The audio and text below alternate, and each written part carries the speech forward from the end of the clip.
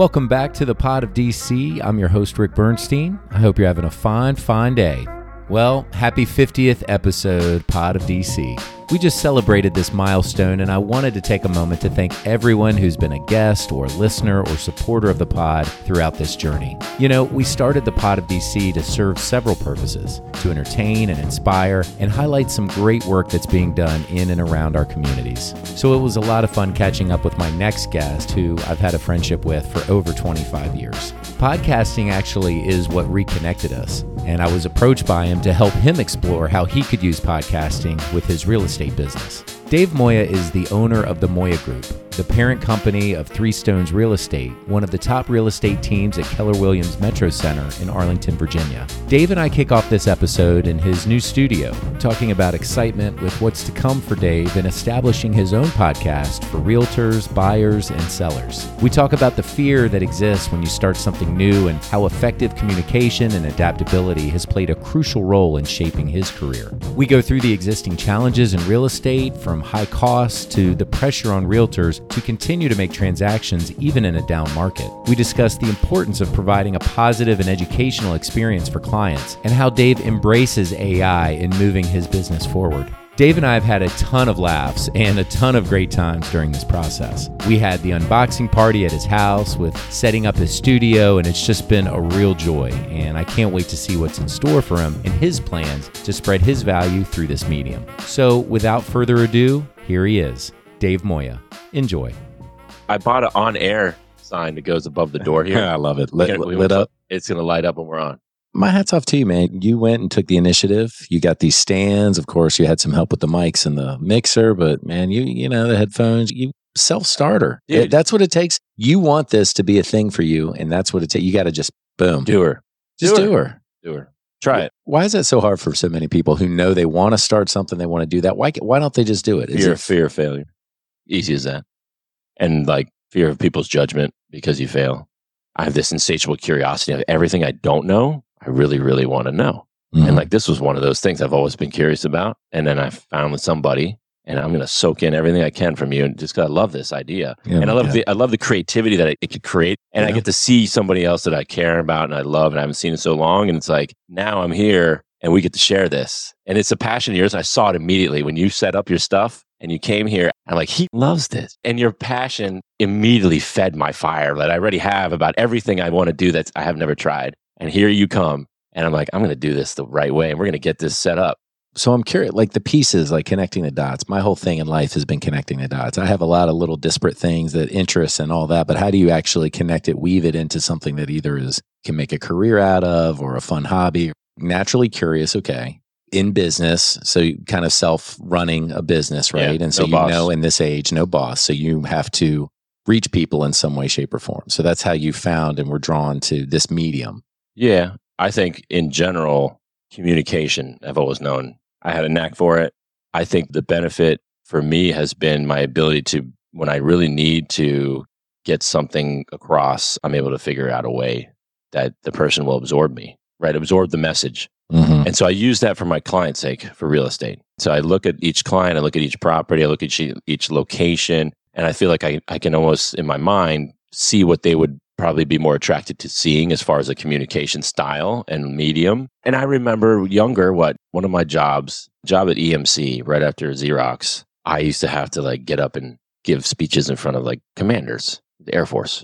And I had to get up and put a microphone on and talk to about 50 of them about our products and try to be persuasive but be smart. And that's where I learned how to think on my feet and speak about something complicated, more complicated than you should on your feet, right? So it's like, how do you talk about sand storage and, sipper nets and stuff like that, and how everything plays into the, solution that you're planning to do? I had to read a lot of technical shit. I had to listen to my engineers, and I had to like put it all together and then somehow come across in an influencing manner to different and likable, likable and be different than my competitors, because they all have likable guys. And I would meet them, and I would look at them and I would absorb all of them, right? I would meet older guys that were in sales for 10, 15 years. And I would just be super nice and just absorb everything. I could look at their body language, how they react, what their mannerisms were, and I would just copy it and try to make it my own and figure out where I play.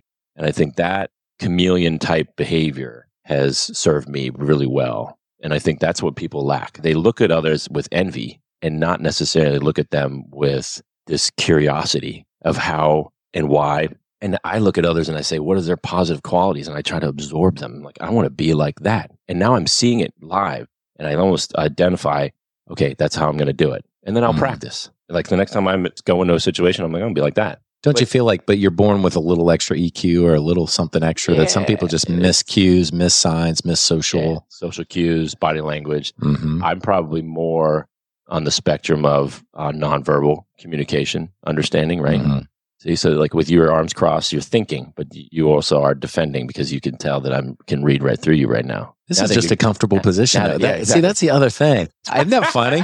It's so funny. I'm messing with because you. an arm, I'm getting in your head. No, but in arms crossed, I totally get it. But I'm actually relaxed. trying to say, sitting up in these chairs. You know? I keep my arms crossed through a lot of concerts just because it's a comfortable place to keep my arms. Yes, for some people. I'm not impatient or unhappy with what I'm seeing. It's just a comfortable. But remember that other people's perceptions matter, right? If you're communicating, you're at this time, you're not trying to communicate with me non-verbally. But if you knew consciously how to control those nonverbal cues, that's what I used to do as a child. Were you sensitive as a kid? Did things bother you easily? What do you think? Oh, yeah. For sure. So don't you think these things are connected? The blessing can be the curse. What you are blessed with and being able to read and respond and non-verbally communicate is also likely to overreact or be a little oversensitive to those things. 100%. Right? If you're in that room with those Air Force generals, right, and they're looking there, they've got their arms crossed and their faces are stone straight, you're going to start feeling, it's not getting through. I'm not landing it. Right. Yep. It happens. And then you get nervous. And I've had so many of those events that I've learned to not be as nervous, because at first when you're young, you freak out, right? You just get scared. You're like, I'm doing something wrong. What do I do? And I've learned that there's certain things I have to do prior to doing something like that will allow me an exit and also keep me confident. Even if it doesn't work, I already know what I'm going to do next. Having just a bullet point list in front of you of, okay, this topic's we're not hitting anything here. Pivot. So pivot, and then pivot again if you have to, whatever you have to do. That comes with practice and education and learning your craft. And the same with real estate. So when I'm in front of somebody, I'm trying to become their representative to sell their house. They're like, I'm talking to 5 other agents and this other agent is, and I'm like, I'll pivot, right? I'll be like, listen, it all depends on the person. You kind of figure out over time how people perceive themselves, where they are in their life. All these things impact your decisions. My coaching to agents has always been value yourself more than the sale. 100%. Sure. So value yourself more than the sale. You decide what that value is and you set that line. And if you think you're giving away business by not trying harder, that's wrong, because you're giving away your value and you're lowering your value. You won't get that back. Right. Not easily. Not in their eyes and not in yours. Not in your eyes, not in here. And that selling of the soul affects you. And I have given up 40% of all the business in front of me to take the 60% that I was able to keep. And that's actually not a bad number for someone that does the philosophy I have. Usually it's the other way, 40% you take and 60% you lose.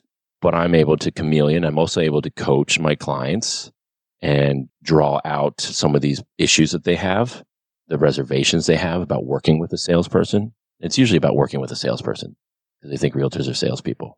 Sure. Anything that has a title sales, even though that's what all of us do, whether we know it or not, in any capacity, whether we're negotiating with our kids to get them to transition and go do something they don't want to do, or drive a transaction. Right. Everything is a negotiation. So I think in the end, I've always had this philosophy of, if you're driving to succeed, the level of your success is only based on the level of value that you have for yourself. So if you have not studied hard enough, you can fake it for a while, you can pose for a while, but long run, you're not going to be that valuable. And how does that transpire in real estate? I think that a lot of people, when you start this business, you have to fake it to make it. You just have to. And I've heard people lie about they've done more deals than they have. Lie about their numbers, how much sales they have, so they can get the deal signed. Is there a number they have to hit for them to keep their employment? Brokerages don't pay you anything. They take from you. They don't give you money. No salary. It's 100% commission. And it's not even that. It's a business. So you invest. The cost to keep your license is $10,000 a year, a minimum, with all the fees and things like that. So that's why people drop out when they don't have business. They're like, this is too expensive. I'm not going to keep this running. It's a loss every year. You're going to make transactions. And so it's pressure. So people are under pressure, do whatever it takes, right? If they're losing money, they'll do whatever it takes. And Right. I see it all the time. And again, this is why there's so much angst in our society right now to look at it as, what is this business? Why are we paying so much commission? I believe the real estate should be like the apprenticeship model. You cannot get licensed until you sit under an experienced licensed agent. That you should not be able to do transactions out in the field openly with the consumer, because that's just harming the consumer. And I believe that still. So go ahead and get your license, pass the test, right? Now you have to spend 6 months with an experienced agent who's going to sign off on you. You're going to do the work that they tell you to do, and you're going to have to go through certain phases and take certain tests during that period of time to show that you went through the apprenticeship. And like that's what Soulful Agent is going to be. My Soulful Agent model is not just coaching. It's going to be a model of progress that tells the public that not only is this guy or this girl trained in a way of sales that is not going to harm the public or harm them, it's just going to enhance the experience into a positive light. And it's going to be more of an education type of situation where you are an agent educating buyers why this property is so good. Right. I'm a consultant. Make a decision based on logic. And I tell my clients, the market would tell you what the price of your property is going to be. My job is to get foot traffic there, enhance it, and make it look its best. Mm-hmm. That's what I do. And I do it in a way where it's the least stress on you. I take all that off your plate. That's what you pay me for. And you pay my team to help me do that. And so if we can make it a low stress situation and you can move to your new situation in your life, isn't that worth paying for? Absolutely. For me, that's what I'd look for. Do you think if there was a steady, some kind of salary included with not only the 100% commission, you think that would keep people from having to? They have businesses called Redfin that used to pay salaries. Okay. You know what they just started doing this last quarter for the first time ever? What? Stopped paying salaries to realtors and started paying them commission. You know why? Why? What was the motivation of that person to sell that house? Or was there, if they're getting paid regardless? None. Right. Zero. What was the motivation to be honest to the seller about what their house is worth when they're not getting paid based on the sale and they're only getting paid based on the listing signed? None. So what happens at every listing that Redfin got, listing signed, every single one of them was overpriced by like leaps and bounds.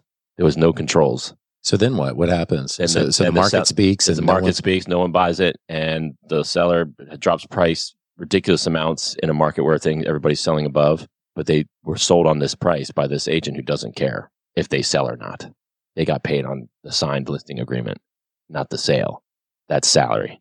So my job is to figure out a way to get the sale, because I put all my risk and eggs in the basket. And if I don't sell it and it expires, I lose everything. Like I've got 2 that are coming up on expiration right now, and I spent at least $3,000 to $5,000. How does the expiration work again? You have to have an expiration on a listing. So usually, I do 90 days. I only want to be on market 90 days. If it's on market 90 days, we don't sell, something's wrong. Do they leave you as an agent if nothing happens in 90 days? Or all depends, right? Market right now, days on market is going up, straight up. Nobody was buying for a while. What's the trend now? How many days on market? Northern Virginia is trending upward. We're like 30. We were in the teens recently. Now we're in the 30s. So that's a third higher over in like less than a month. All because of rates. All because of rates. Not the economy. I think jobs are strong. People are getting salaries. Buyers have money. They're just looking at a monthly payment that they're just shocked again. Oh. I looked at that payment like, holy crap, I could afford it. The bank told me I could get the loan, but it was big, right? How am I going to pay for my partying and booze and all the trips I want to take? Important stuff. Right. So it's a sacrifice. If you want to own something, you pay for it. 50% of your salary is probably going to go to mortgage. The model is 30%. I was going to say, that's accurate. The fiscally responsible is what, 30%? 30%, but that's not accurate. It's 30% of your gross. Okay. Who lives off gross? Nobody lives off. gross. You live off your net income. Right. Your net income, if you look at net income, typically it's around 50% of your net income goes to housing. That's normal. Educating the consumer on what's the right thing for them. I've talked buyers out of buying, right? Because they want Not when the rate's right and the price is right. No, when the rates are right. What aspect of that? Because I'm just looking purely as a transaction, right? Mm-hmm. That where the rate is low and the price is, it's fair. Yeah. Why would you talk somebody out of something like that? Some people aren't at that point in their life where they really can take on something like this without damaging their ability to be happy. Okay. House poor? House poor is a great example of something I use with buyers all the time. I tell them, do you enjoy dinners out? Do you want? Absolutely not. Exactly. Are you ready to make that change? I want ramen every night. Right. Are you ready to make that change? Are you ready to budget? Or are you thinking about doing a side gig? Right now, this world is so interesting because you can pick up a side gig and make an extra $20,000 a year, right? You can. You really can. More people should be doing that. And a lot of people do that once they find a home that they like. So I tell them, look, I get it. You're squeezing yourself now, but be prepared. If you're not a side gig person, small investment, but in budgeting time. Actually, what you're budgeting instead of the finances for, do I go out to dinner or not? Now you're budgeting your schedule for that day. Okay, I have a 9 to 5. What are you going to do from 5 to 9? Exactly. Why don't you put that investment into that time to refine? I agree. And I think that if more people, the older folks, our generation, had that capability, we probably would have done more of that. I do it, right? I've always had dual-hatted. I have 5 careers. I don't even know how many careers I've had. A lot of them. Careers meaning not just different places of employment, but literally different industries altogether. Yes.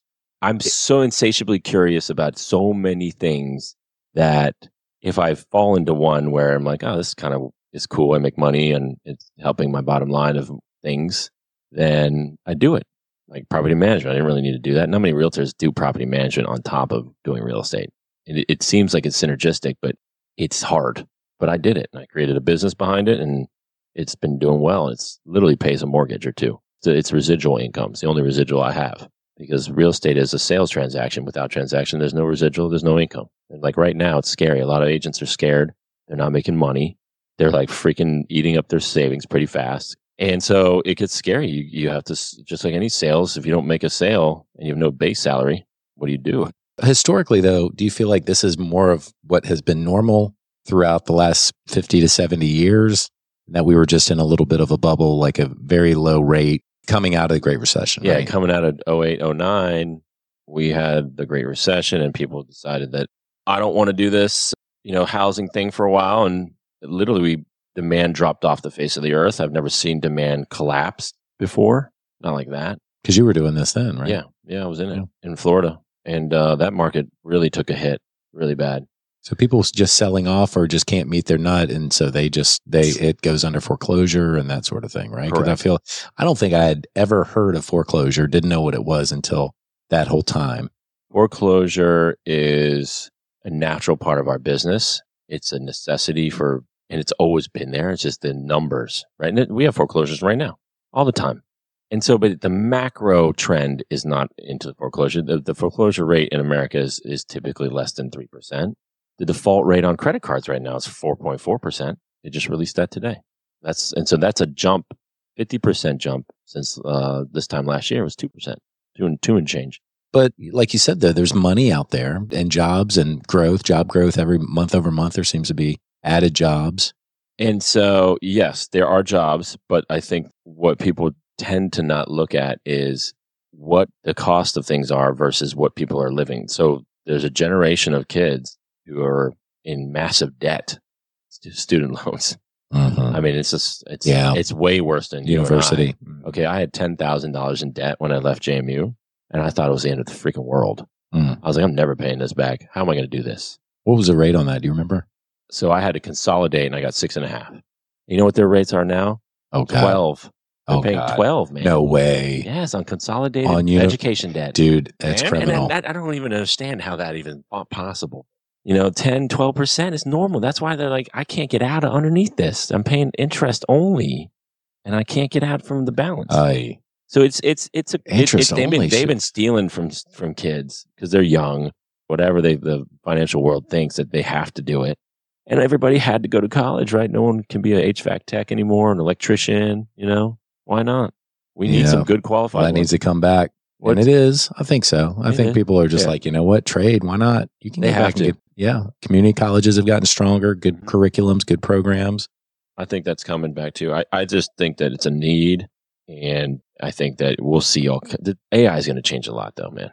For my business is already changing. I'm seeing it where I wouldn't necessarily need, multiple admin to do a lot of the work that I had, which is a huge expense. And because of that expense, I needed to have other agents that could utilize that labor. I need one executive assistant really to help me. I like doing all my own stuff still, even though AI helps me. I still rewrite all my marketing and do all that. But I used to have agents generating more business for me in order to afford my staff because I needed 2 or 3 people to help me full time. So now I can actually reduce that by one human being that doesn't have to monitor my content, doesn't have to like tell me where to place ads. There's a lot So you're taking that on now yourself? Yeah, because I can with AI's assistant and some prompts and yeah. Well, there's tools out there now that are amazing. If I want to find you, I'm going to find you. If I want you to see my ad, I can have you see my ad. I can figure you out, right? And if I'm like all the things I've always known about my business and didn't really know how to utilize my talent in understanding human beings and their nature and educate them. Influence, right? Great. Influence them to take a second look at something that they already have a preconceived notion of what it is, and then change their perspective on it. Or open their mind to something new. Yeah, so if I can do that and open their mind and say, try this, don't be afraid, that's what makes me excited about this business, because every house I sell is so different. And sometimes I get bored of it because it's almost too similar. And I have to try something new. And this is where this comes in, right? Being creative is part of this nature that I think every good realtor should have that appetite to learn the next step, to learn the new thing, and then bring that to their clients, to their benefit of the people that are counting on them. So I look at that as my clients are counting on me to be cutting edge, and I hope that this helps them someday. So as a give back to the realtor community right now, what are 3 things that you think they should be doing in this tough market? Inventory is down, longer sales windows, I think higher rates. I think they need to be honest, educate people about why you have a home. Why do people want to own their own home versus rent someone else's? Take this time to learn your craft, to do something creative, give something back to your clients, the next one and the next one and the next one that's new. Be in front, lead. Mm-hmm. I believe that education is our pivot. Teach what I've learned, my lessons, and talking like this with you and talking and letting people hear the experience. What I think we will do is eventually just talk through certain events that have happened, experiences that other people can get and learn from, so they don't have to make that mistake. My experience is why they hire me versus someone else. The barriers to our transactions in real estate are very high because the transaction costs are so high. Imagine if you reduce the transaction cost. Would more people sell and move? I think so. I think it's a natural supply and demand thing. If you remove the barrier or lower the barrier, you're going to get more transactions. So people are afraid to lower their commissions, but AI, I'm hoping, is going to save me money, right? So I was just telling you, I'm saving money. I'm one less admin, hopefully. What am I going to do with one less admin? I could spend more time with clients and do more things that will help entice their value and get more things selling. I could also reduce my costs, and I'm going to pass that through to my clients. There's no reason not to. Mm-hmm.